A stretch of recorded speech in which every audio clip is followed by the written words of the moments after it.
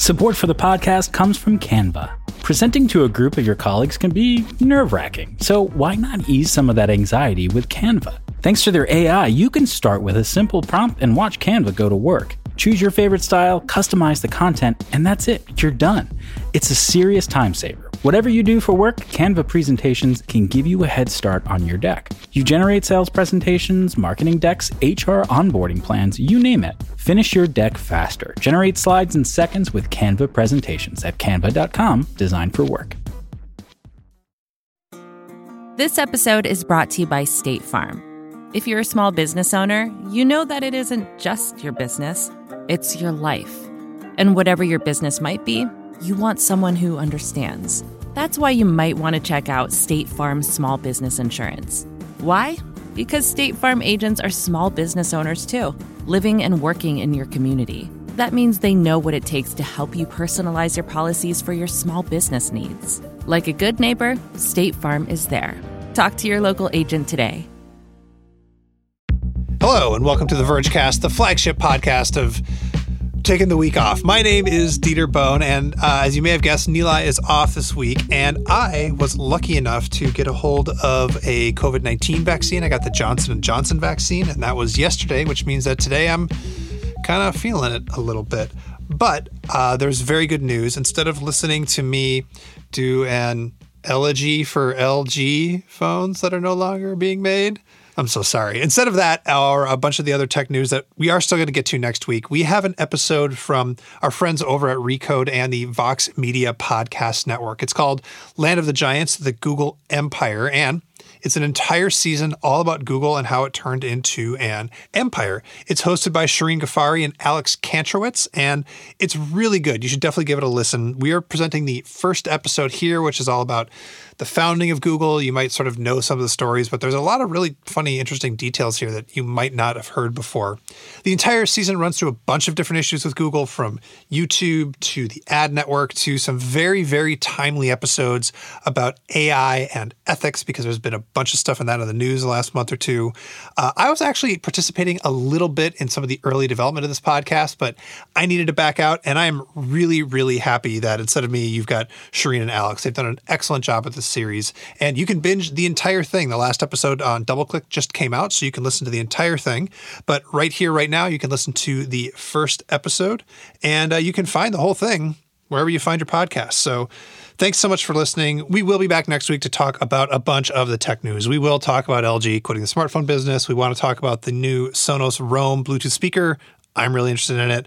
We'll probably talk about T-Mobile trying to do home internet over 5G, and I have emotions about that, but not as many emotions as Dish, who is super pissed at T-Mobile for the shenanigans they're doing and keeping Dish from achieving its goals, maybe. Anyway, all of that, all the weird tracker news that happened this week, a bunch of that's coming next week on the Vergecast, but right here, right now, you can listen to the first episode of Land of the Giants. In 1999, Marissa Mayer was sitting in the most important interview of her life. It was at a startup called Google. That meeting was at their conference table in the main conference room at 165 University, which also happened to be a ping pong table. Mayer would go on to become one of the most prominent executives in Silicon Valley. From 2012 to 2017, she was CEO of Yahoo. But back in the late 90s, she was still a student at Stanford, about to graduate with a master's in computer science. And Google's co-founder, Sergey Brin, was not going easy on her.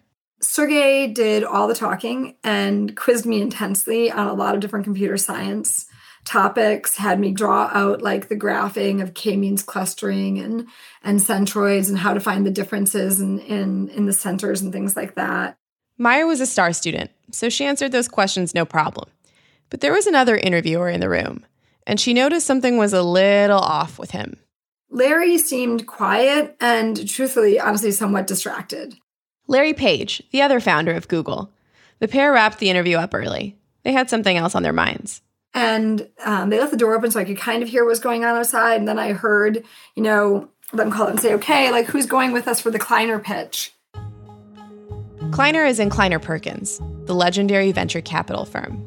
And I heard a lot of foot traffic heading out the door.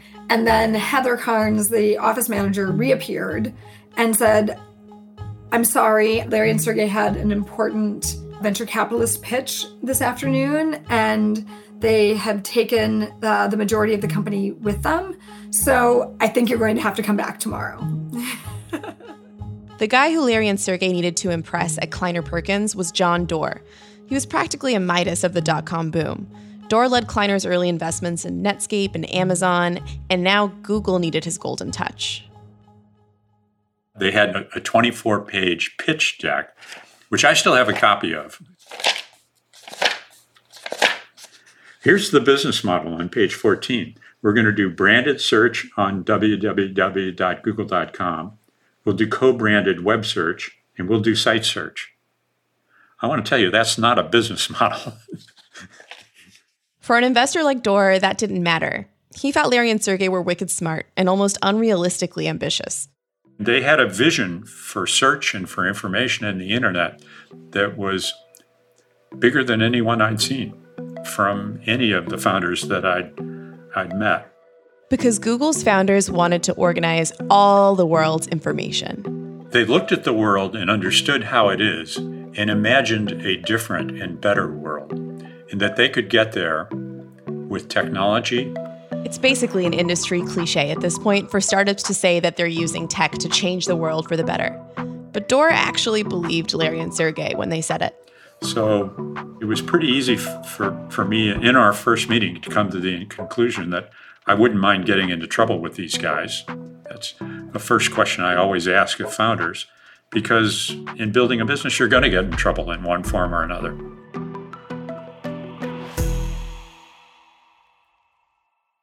I'm Shireen Ghaffari, senior reporter at Recode. I'll be hosting this season of Land of the Giants with my friend in big tech reporting, Alex Kantrowitz. Hey, Alex. Hey, Shireen. I've been covering Google for the past 3 years. I also grew up next door to its headquarters in Silicon Valley.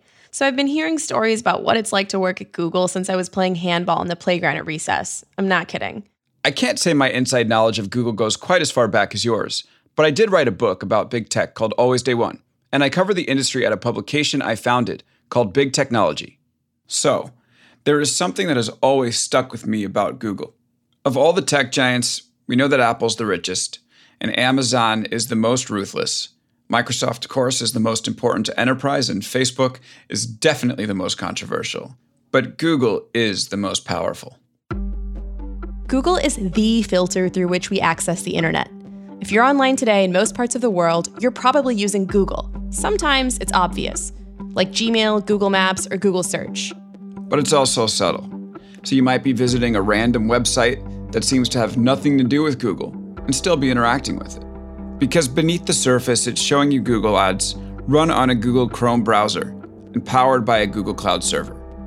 Our lives are organized around these products, but we don't control how they work. Every decision Google makes, every tweak to its secretive algorithm, every little change to how it uses our personal data, every internal debate over company culture, all of that impacts billions of people. I mean, Google is so important that its name is the verb for looking something up online. And if a website doesn't show up in the first few pages of a Google search, it's almost like it doesn't even exist. That's how much power Google has. John Doerr must have sensed all this massive potential, because even after that lackluster pitch back in 1999, Kleiner wrote Google a big old check for $11.8 million. As we all know, that was only the beginning. Not only did they build the best search engine, but they built the best advertising company, the best advertising network, maps, mail, video, news. Any one of those would be a highly valued company. They did all that in their first 5 years, and it continues to this day. So Google's ability to bundle all those hugely successful businesses into one giant company, that was good news for its investors. But it also created some of that trouble Doerr saw coming when Larry and Sergey were just getting started. It's been 20 years. Now, lots of people inside and outside Google are asking, is Google too big for its own good? And to get into that question, first we have to understand what was driving the company in its early days. Unlike some other major tech companies I've covered, Google was idealistic and value-driven from day one. That's what's so unique about this company's story.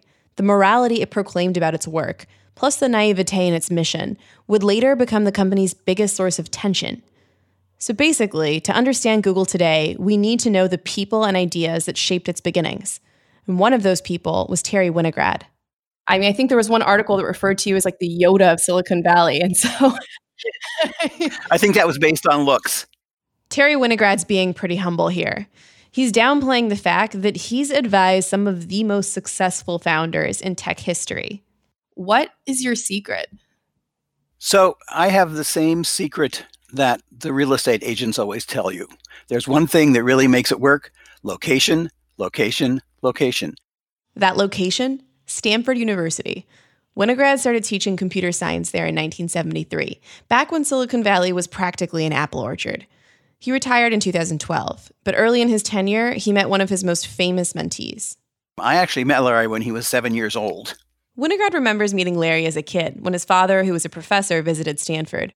Both of Larry's parents were accomplished computer science researchers, so it was only natural that he would follow the same path.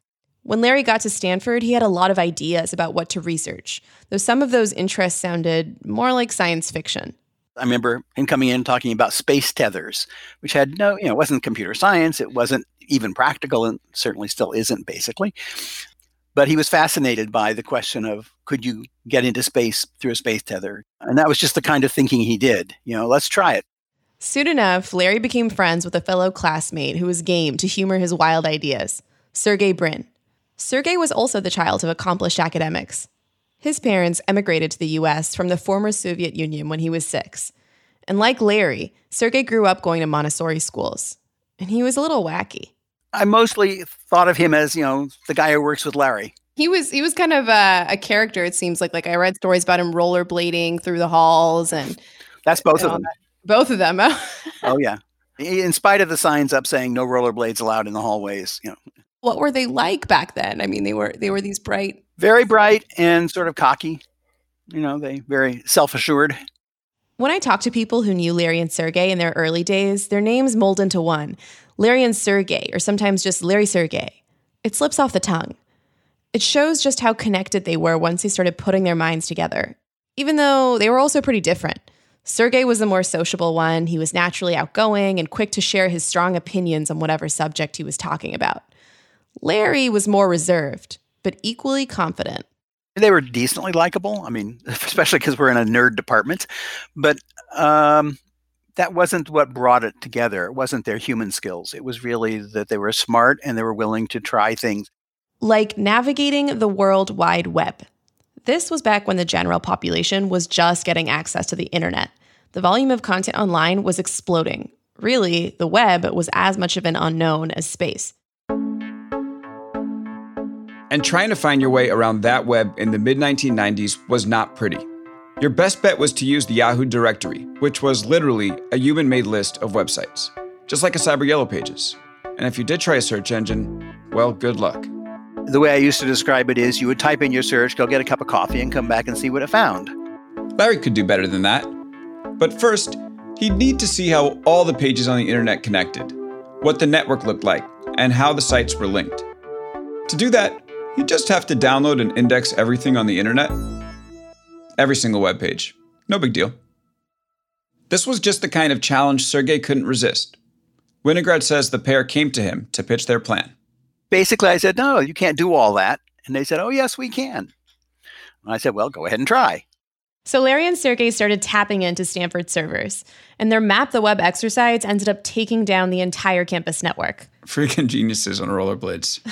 Yeah, but the project was a success. Through that web crawl, Larry and Sergey discovered something. A new, elegant way to sort information online. To get to the genius of Larry and Sergey's big idea, it helps to picture the web like a grand map.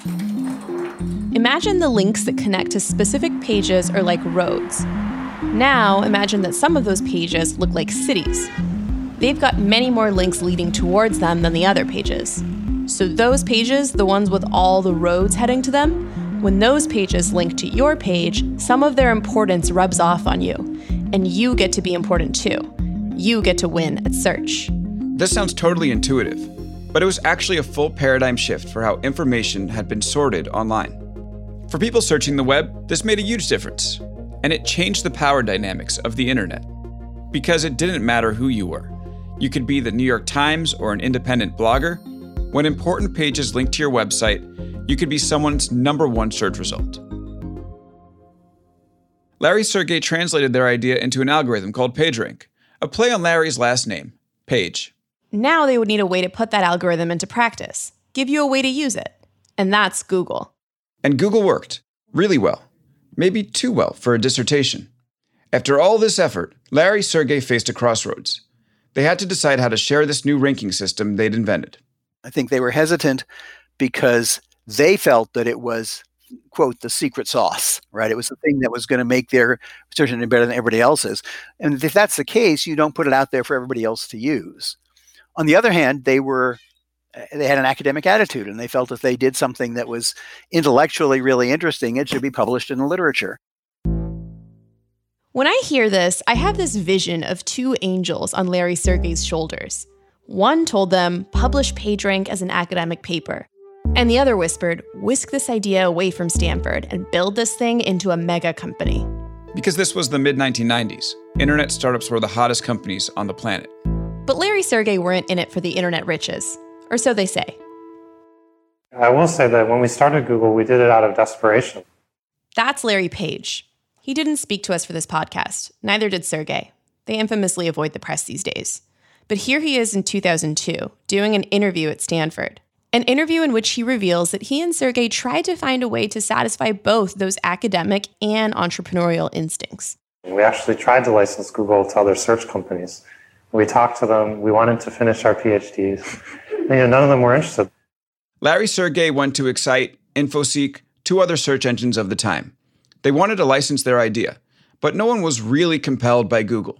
According to Sergey, they didn't mind search being a bit clunky. And we really didn't believe that was true. We think, search is really important to people. It's how you get information, which is really critical to you. And so we set about creating our own. Sergey delivered this line on The Charlie Rose Show in 2001. What he's saying is that starting Google, the company, wasn't his first choice. It was something he had to do. The part of this story that really strikes me, though, is Larry and Sergey's sense of sacrifice. The way Larry tells it, it feels like leaving their PhDs behind was like leaving home. You can hear it in his voice. He actually lost something when he started Google. But the 2 founders would be martyrs for the cause of accessible information. There is some serious hubris in this story. Right. It sounds like Larry Sergey really believed the world should not, could not go on without Google. The world's information needed some organizing, and they, Larry and Sergey, were the ones to do it. But if Larry Sergey had to leave Stanford, maybe they could still take some of it with them. Oh, yes, they could. Larry and Sergey's first hire for Google was another student from their PhD program named Craig Silverstein. And they were not done recruiting. Sergey also wanted to hire Heather Carnes, a graduate administrator from their department. And I said, no, thanks. I've got a career. You kids are cute. I'm flattered, but, I didn't want to ruin my future by going to a startup company that would be pretty much gone in 2 years. Carnes had seen a side of Sergey maybe others in their nerd department didn't know. Carnes was an artist, and Sergey did some art himself. So she remembers he dropped by her office to show her his paintings, which she wasn't too impressed by, but he was still impressed with her. So when it came to that job offer, he wouldn't take no for an answer. They asked me to come down to dinner at the Mandarin Gourmet in Palo Alto, and they kind of talked me into it. And that is how a year later, Heather Carnes found herself telling Marissa Mayer to come back the next day to finish up her interview at the ping pong table. Carnes quickly became a key figure in shaping early company culture. My job description was, and I quote, "You're going to do the stuff that we don't want to do." It was the glamour of that job description that really drew me in. Carnes had a unique role. She wasn't an engineer. The engineers, they came in late and worked into the night. Carnes was used to a 9 to 5. So I would have to kind of figure out, I'm sitting alone, especially early on. What is my job exactly? So what I did, really for the first 2 weeks, I wrote the employee handbook. I wrote the manual where most of my policies are pretty much still in place today. And surprise, surprise, I plagiarized the Stanford University Student Handbook because I know that's where they were from and that's where a lot of our new employees were going to come from. So I basically planned to let them come out of the womb to a very warm, safe, fuzzy place.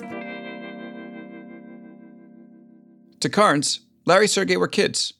When she talked to our lead producer, Megan Cunane, she joked she was the designated aunt in the office. Did you trust them as founders?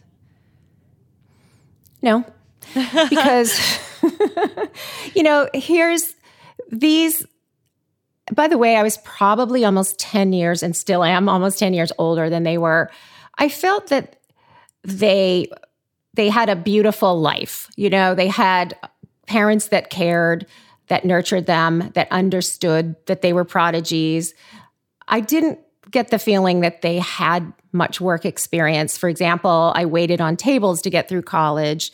I had to pay my own way for everything. But in a way, Larry Sergey's lack of work experience fundamentally shaped Google's culture. They built a workplace unlike any other. They built an office that ran much more like a university than a typical corporation. I would like to impress upon everybody that they were first and foremost inventors. Early Google was basically a Willy Wonka factory for nerds. Come with me and you'll be in a world of pure imagination. It was not unusual, for example, for Carnes to spot Larry and Sergey playing with Legos. She remembers a specific time when she walked in on Larry, Sergey, and Craig Silverstein working with a rubber wheel on paper. And I was asking them, what are you doing? Aren't you supposed to be building a search engine? And they said, well, we're trying to figure out a way to turn pages without a human being. And I said, why? What does that have to do with anything? And they said, well, we hope we can digitize all the world's information and make it available to everybody. But the slowdown is needing a human to turn pages in order to scan that. Larry Sergey were all about eliminating slowdowns, and not just for themselves. There was very little red tape. People were encouraged to invent things. And it was a big recruiting draw because rarely were you able to create something in work and have it be seen by the rest of the world like the next day. And that was an important aspect of Google, that you could, especially as a computer scientist, invent something that was live and usable. Anything you want to do it, want to change the world. There's nothing to it. And just like Willy Wonka's factory, Google was a Technicolor Candyland, while all the other more traditional companies were gray. That difference felt really important to the industry because Google was a place where people believed, above all else, in invention and creativity, in imagination. And if you were a young engineer bursting with big ideas, Google felt like one of the only places in tech that would really honor that ambition. Google was also a Candyland in some superficial ways. Like, this is how Carnes remembers an early Google recruiting event. So they had this genius idea to basically have parties at night on the weekend where they'd hand out T-shirts. I mean, we would set up thematic parties with tiki bars and totem poles. But in order to enter, you had to bring your resume. And in order to qualify, you had to be working on a degree in computer science or engineering. This sounds like a college party more than a professional event. And maybe not a party that everyone would want to go to find a job. But by 1999, Larry Sergey had put together a team too big for their house/office. So they headed to a real workplace in Palo Alto, the heart of Silicon Valley. And they were about to face another crossroads, one that would put pressure on Google's open, creative, inventive workplace. Because of course, Google wasn't part of a fictional world where innovation is powered by Willy Wonka's pure imagination. Google was a company in the real world, and it would need to start making some serious money. After the break, Larry Sergey set their own rules of business and lay the foundation for Google, the empire.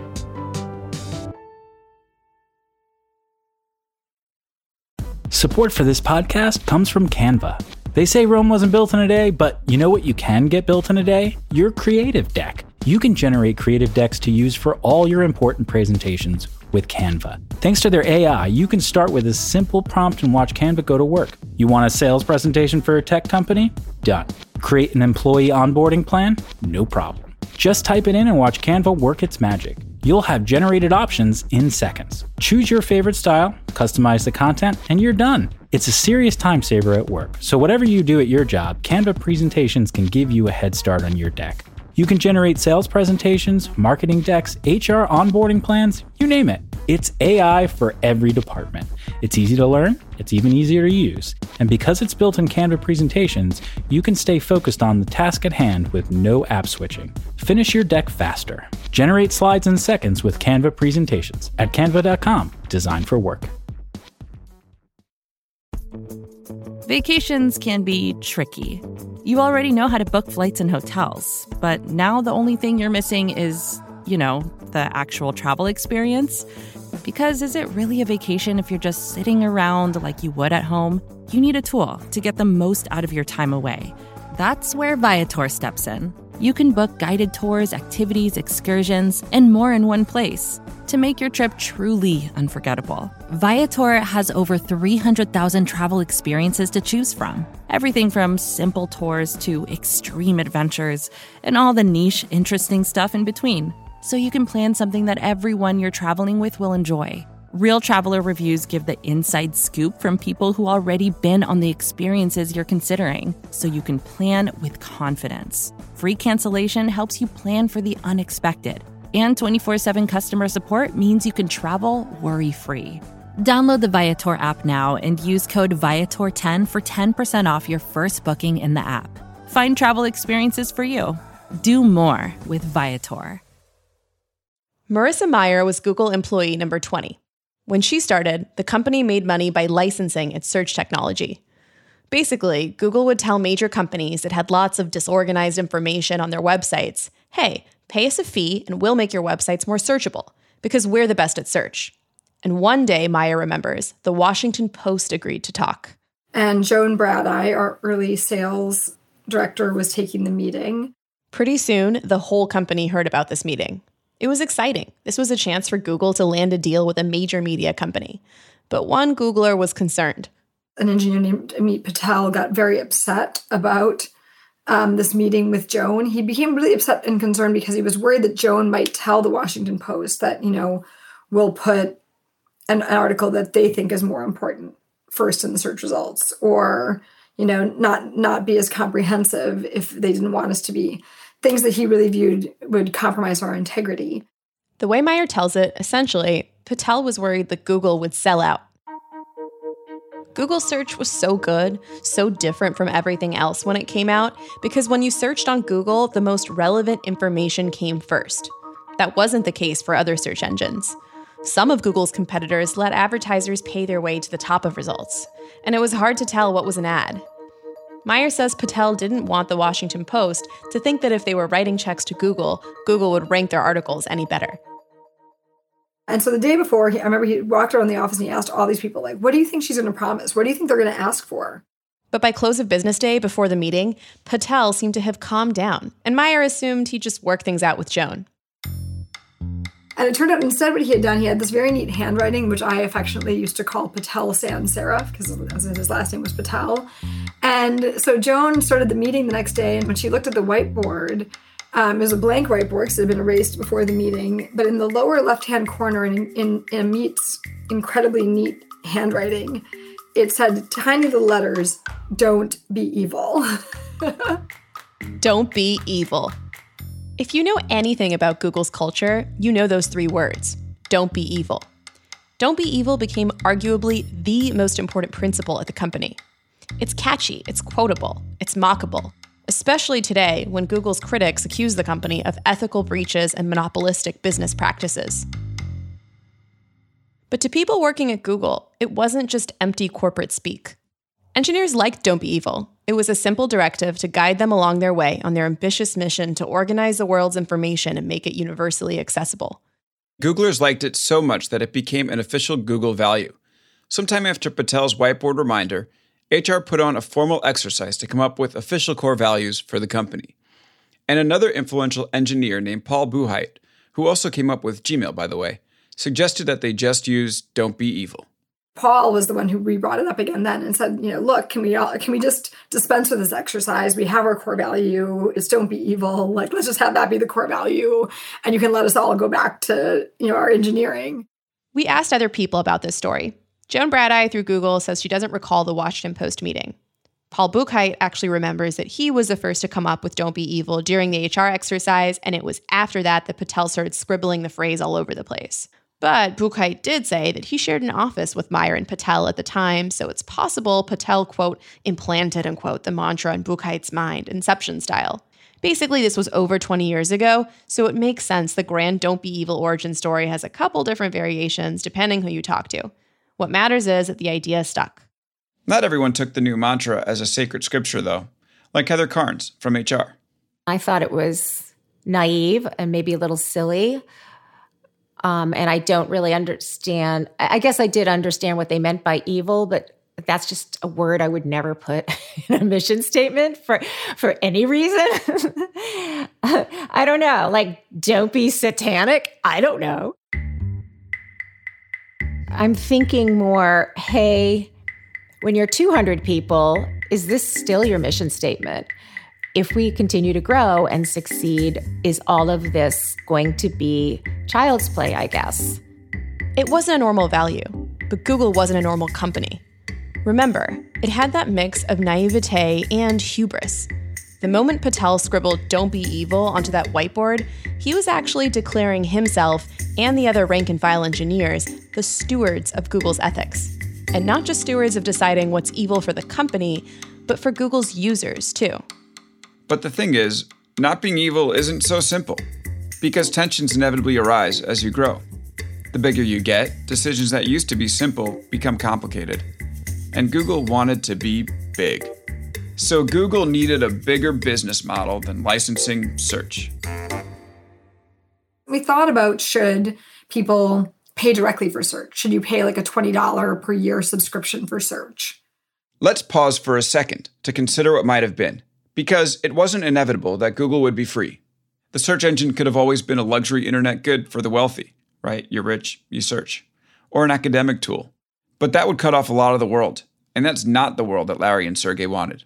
And as we thought about it, we realized that we could actually optimize both for revenue and for user happiness by allowing ads. An attempt to optimize for revenue and happiness? The way Google decided to make money in those early days is fascinating. I mean that. To get the backstory, you have to meet Jen Fitzpatrick. She's an early Google engineer who had a hand in many of the most successful products in all of Google's history. One of those products was AdWords, Google's first ad product. Marissa Mayer hired Fitzpatrick in 1999, right out of, you guessed it, Stanford University. Fitzpatrick is now one of the highest-ranking executives at the company. Her official title is Senior Vice President of Google's Core Systems and Experiences, which is really the infrastructure that powers some of our biggest services, from search to ads to YouTube to Gmail to Maps and more. And just describing her role took Fitzpatrick 30 seconds, literally. Experiences, privacy, security, a lot of the things that kind of underpin and are shared in use by all of Google's different products and services. But back to the 90s, when not much of that stuff existed. AdWords was really the moment where ads at Google took off in a big way. AdWords is a simple but brilliant way to make money from search. Let me talk you through it. When you're searching for something to buy, you often type in exactly what you want, right? That's called declaring your purchase intent in advertising speak. So let's say you live in Wisconsin and you're in the market for a new car. You'd Google something like car dealerships in Madison. Google would then show you results for car dealerships, and AdWords gives advertisers a chance to get on that page and say, hey, how about me? So if you're a Hyundai dealership in Madison, those searches for car dealerships near you are gold. Giving advertisers this path to customers could be gold for Google too, just as long as they didn't ruin the search experience. Google put a lot of thought into how the ads would show up on the page. how we would distinguish ads from search results and trying to be really transparent about what was paid and what was organic. Because Google didn't want users to confuse ads with search results. So they made ads look distinct, putting them off to the side or highlighting them in yellow. Regular search still operated how it always had, but ads gave businesses this elegant way to get to the specific eyeballs they wanted, based on what people were searching for. That was always a big part of the idea and the intent, is that done right, ads should be helpful and relevant, and a way to help in those types of commercial queries to be able to deliver helpful information to users, but also make money while doing so. But here's the tension. Google definitely wants you, the user, to have a great experience. But let's be real. You're not the one paying the bills. That car dealership is. Which means Google has split loyalties. It wants both search users and advertisers to be happy. But there's no way around it. The Google user and the advertiser will have different agendas. You want what's most useful. Advertisers want you to buy something. This tension isn't inherently evil. Advertising can be useful, like Fitzpatrick says, but it would make don't be evil a tough standard to live up to. Google continued to grow its advertising business. And how some of those advertising products track people across the web, collecting user data along the way, worries digital privacy advocates and lawmakers. The point is, over the years, Google would twist itself into a pretzel, trying to satisfy both its users and its own need for revenue, and sometimes market dominance. But Googlers still worked with Don't Be Evil as a guide, including Marissa Mayer. Now, when people talk about Don't Be Evil, sometimes they question, is it just, a mantra? And I just wonder if it personally impacted any of the business decisions you made, or if it was ever something that came up in conversations when you were leading so many of these influential products. Absolutely. I mean, never because we were contemplating doing something bad, but if we ever just felt like, wait, there's two different paths we could go down here, we would debate, which one do we think would do more good for the users. In 2018, Google quietly moved the phrase "don't be evil" from the top down to the very bottom of its code of conduct. But we're still trusting Google to do right by us. Each time we check our email, take notes, look up COVID-19 statistics, or plug directions into Google Maps while we're driving. So I'm putting in 1600, is it Amphitheater? Yeah, in a quarter mile, turn right onto Amphitheater Parkway. Google's talking to me. All right, now they're done. But yeah, I'm going to 1600 Amphitheater Parkway in Mountain View, California, and that is the Googleplex. In December 2020, Alex and I met up at the Googleplex, the company's headquarters. Okay, here I am. You can tell because you see all this red, yellow, and blue primary color googly stuff. You've arrived. Usually over 25,000 people work at the Googleplex, but when we visited, it was empty. Okay, so there's a sign on this Google Green lawn chair, and it says, "This space is closed. As a precaution against COVID-19, this applies to the massage rooms, game rooms, gyms, pools, shower rooms, laundry, maker spaces, music rooms, meeting pods, and miscellaneous seating." Wow, that is quite a list. I mean, that's it. That's all the Google perks right there on one side. I was about to say, I just learned about Google perks just by learning about the perks they've shut down. Even in the absence of actual Google employees, you can still feel the whimsy of Google's early culture. Everything is painted the same colors as Google's logo. The food trucks, bicycles, lawn chairs, even the potted plants are googly red, blue, yellow, and green. And there's a green Android statue, little Android robot that waves at you. And what else? Beach volleyball courts. Looking around at all this whimsy, I still couldn't help but think of the last time I was at this campus, when its courtyards were filled with thousands of angry Google employees who felt like their company in that moment was not a good place to be. This is what Googly looks like! Google had a major reckoning with its internal culture in November of 2018, lit by the match of a sexual harassment scandal. The New York Times reported that Google protected executives who were accused of sexual harassment for years, including Android co-founder Andy Rubin. Rubin walked away with a $90 million exit package, even after the company found credible claims of sexual misconduct against him. Rubin denies these claims, but Googlers were livid. We do hold ourselves to such high moral standards, especially our mantra of don't be evil. I mean, this to me is the epitome of evil. Days after the Times revealed the damning allegations about Rubin, over 20,000 Google employees walked off the job in protest, demanding the company take accountability on sexual harassment in the workplace. It was a historic showing of dissent in tech, and it was unthinkable that this could happen at Google, which was supposed to be the happiest of all the tech companies. But the Google walkout was about more than just one executive getting away with bad behavior.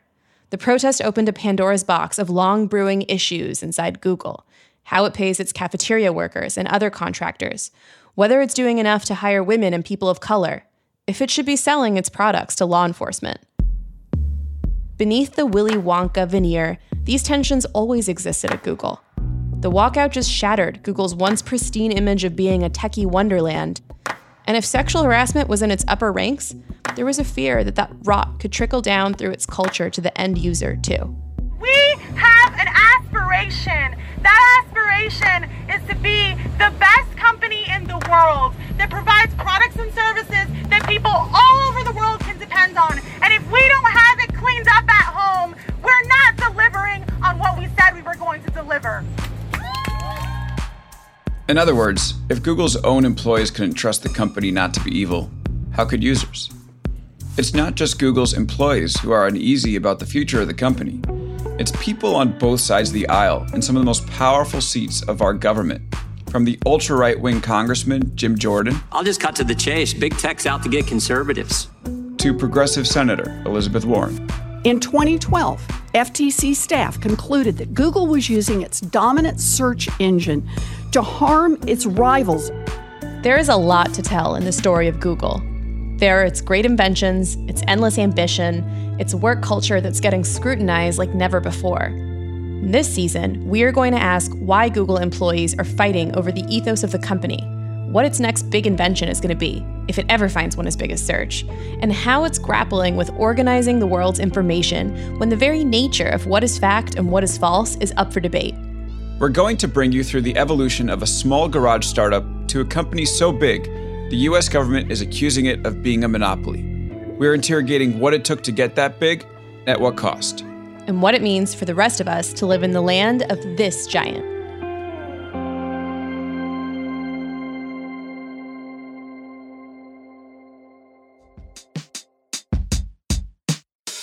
Next week, two tech giants declare war. It's Google versus Apple. When Steve Jobs unveiled the iPhone in 2007, Google was actually working on its own mobile project, Android. Now, most of the world's phones run on Android, and we will tell the story of how Google achieved that dominance. It's a story of betrayal among the top founders in Silicon Valley. Jobs went crazy. He just went crazy. He felt like he'd been stabbed in the back. And more importantly, it's a story of how Google decided it needed to become a giant to survive it all. Land of the Giants, The Google Empire is a production of Recode by Vox and the Vox Media Podcast Network. Megan Cunane is the show's lead producer. Lissa Soep is our editor. Nathan Miller is our associate producer and engineer this episode. Emily Sen is our fact checker. Our theme song was composed by Gautam Srikishan. Sam Altman is Recode's editor-in-chief. Art Chung is our showrunner. Nishat Kurwa is our executive producer. I'm Alex Kantrowitz. You can check out my weekly interview series, Big Technology Podcast, on your favorite podcast app. And I'm Shireen Ghaffari. If you like this episode, leave us a rating and review on Apple Podcasts and tell a friend. And subscribe to hear our next episode when it drops. Quick disclosure, Vox.com and Vox Media create content for and do business with Google. None of the people creatively involved with this season of Land of the Giants are involved with those projects. Thanks to Canva for their support. Canva wants to make your presentations come as easy as those thoughts that pass through your head. And thanks to their AI, you can start with a simple prompt and watch Canva go to work. Choose your favorite style, customize the content, and you're done. It's a serious time saver. Whatever you do for work, Canva presentations can give you a head start on your deck. You can generate sales presentations, marketing decks, HR onboarding plans, you name it. Finish your deck faster. Generate slides in seconds with Canva presentations at canva.com. Designed for work. First thing in the morning, as soon as you wake up, the to-do list starts. Does the car need gas? Hopefully those leftovers are still good. Why did I get CC'd on the email? No. You can't escape the to-do list, but you can make the most of your me time with a relaxing shower using Method Hair Care products. Try Pure Peace Volumizing, Simply Nourish Moisturizing, or Daily Zen Shampoo and Conditioner for daily use. All formulated with long-lasting fragrances and are safe for color-treated hair. Reconnect with the best version of yourself. Visit methodproducts.com to unleash your inner shower.